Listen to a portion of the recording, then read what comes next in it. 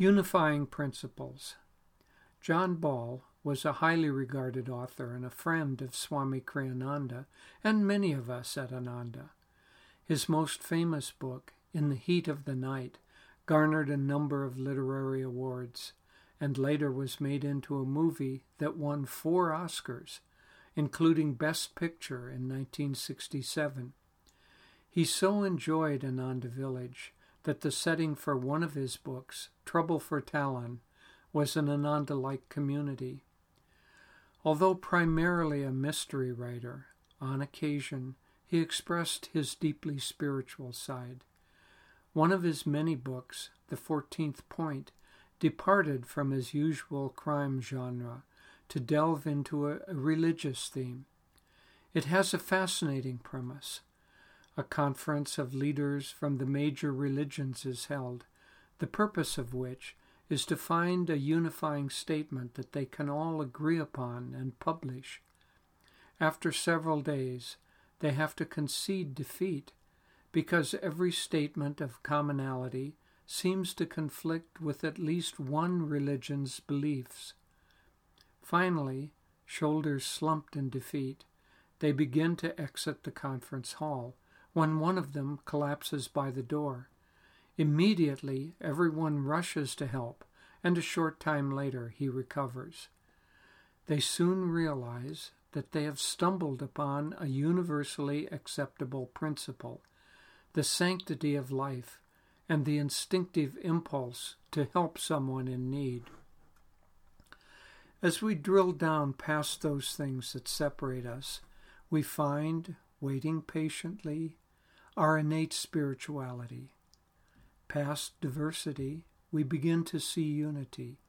How could we not, if we are all created from the same one God?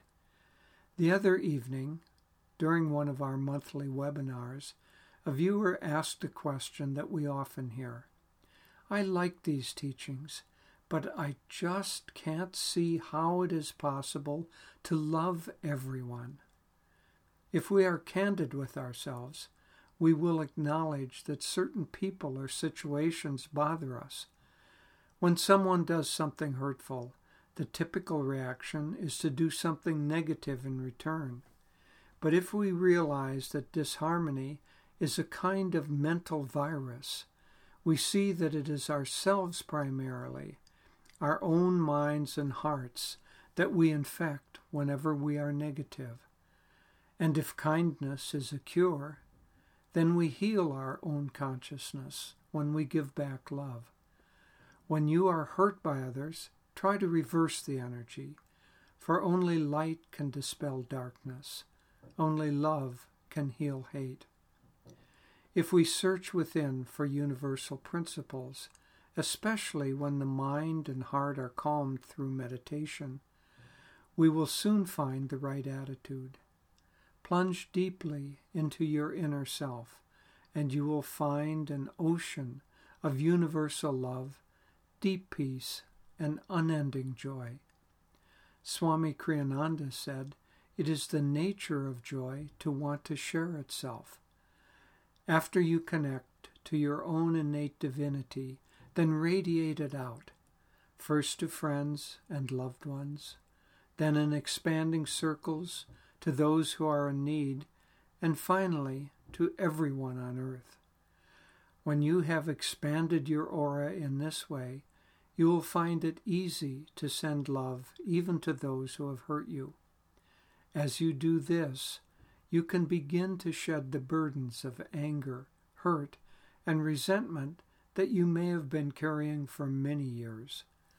Loving others, even though they are imperfect, will also help you feel Divine Mother's ever-present love for all, regardless of whether they have been naughty or good.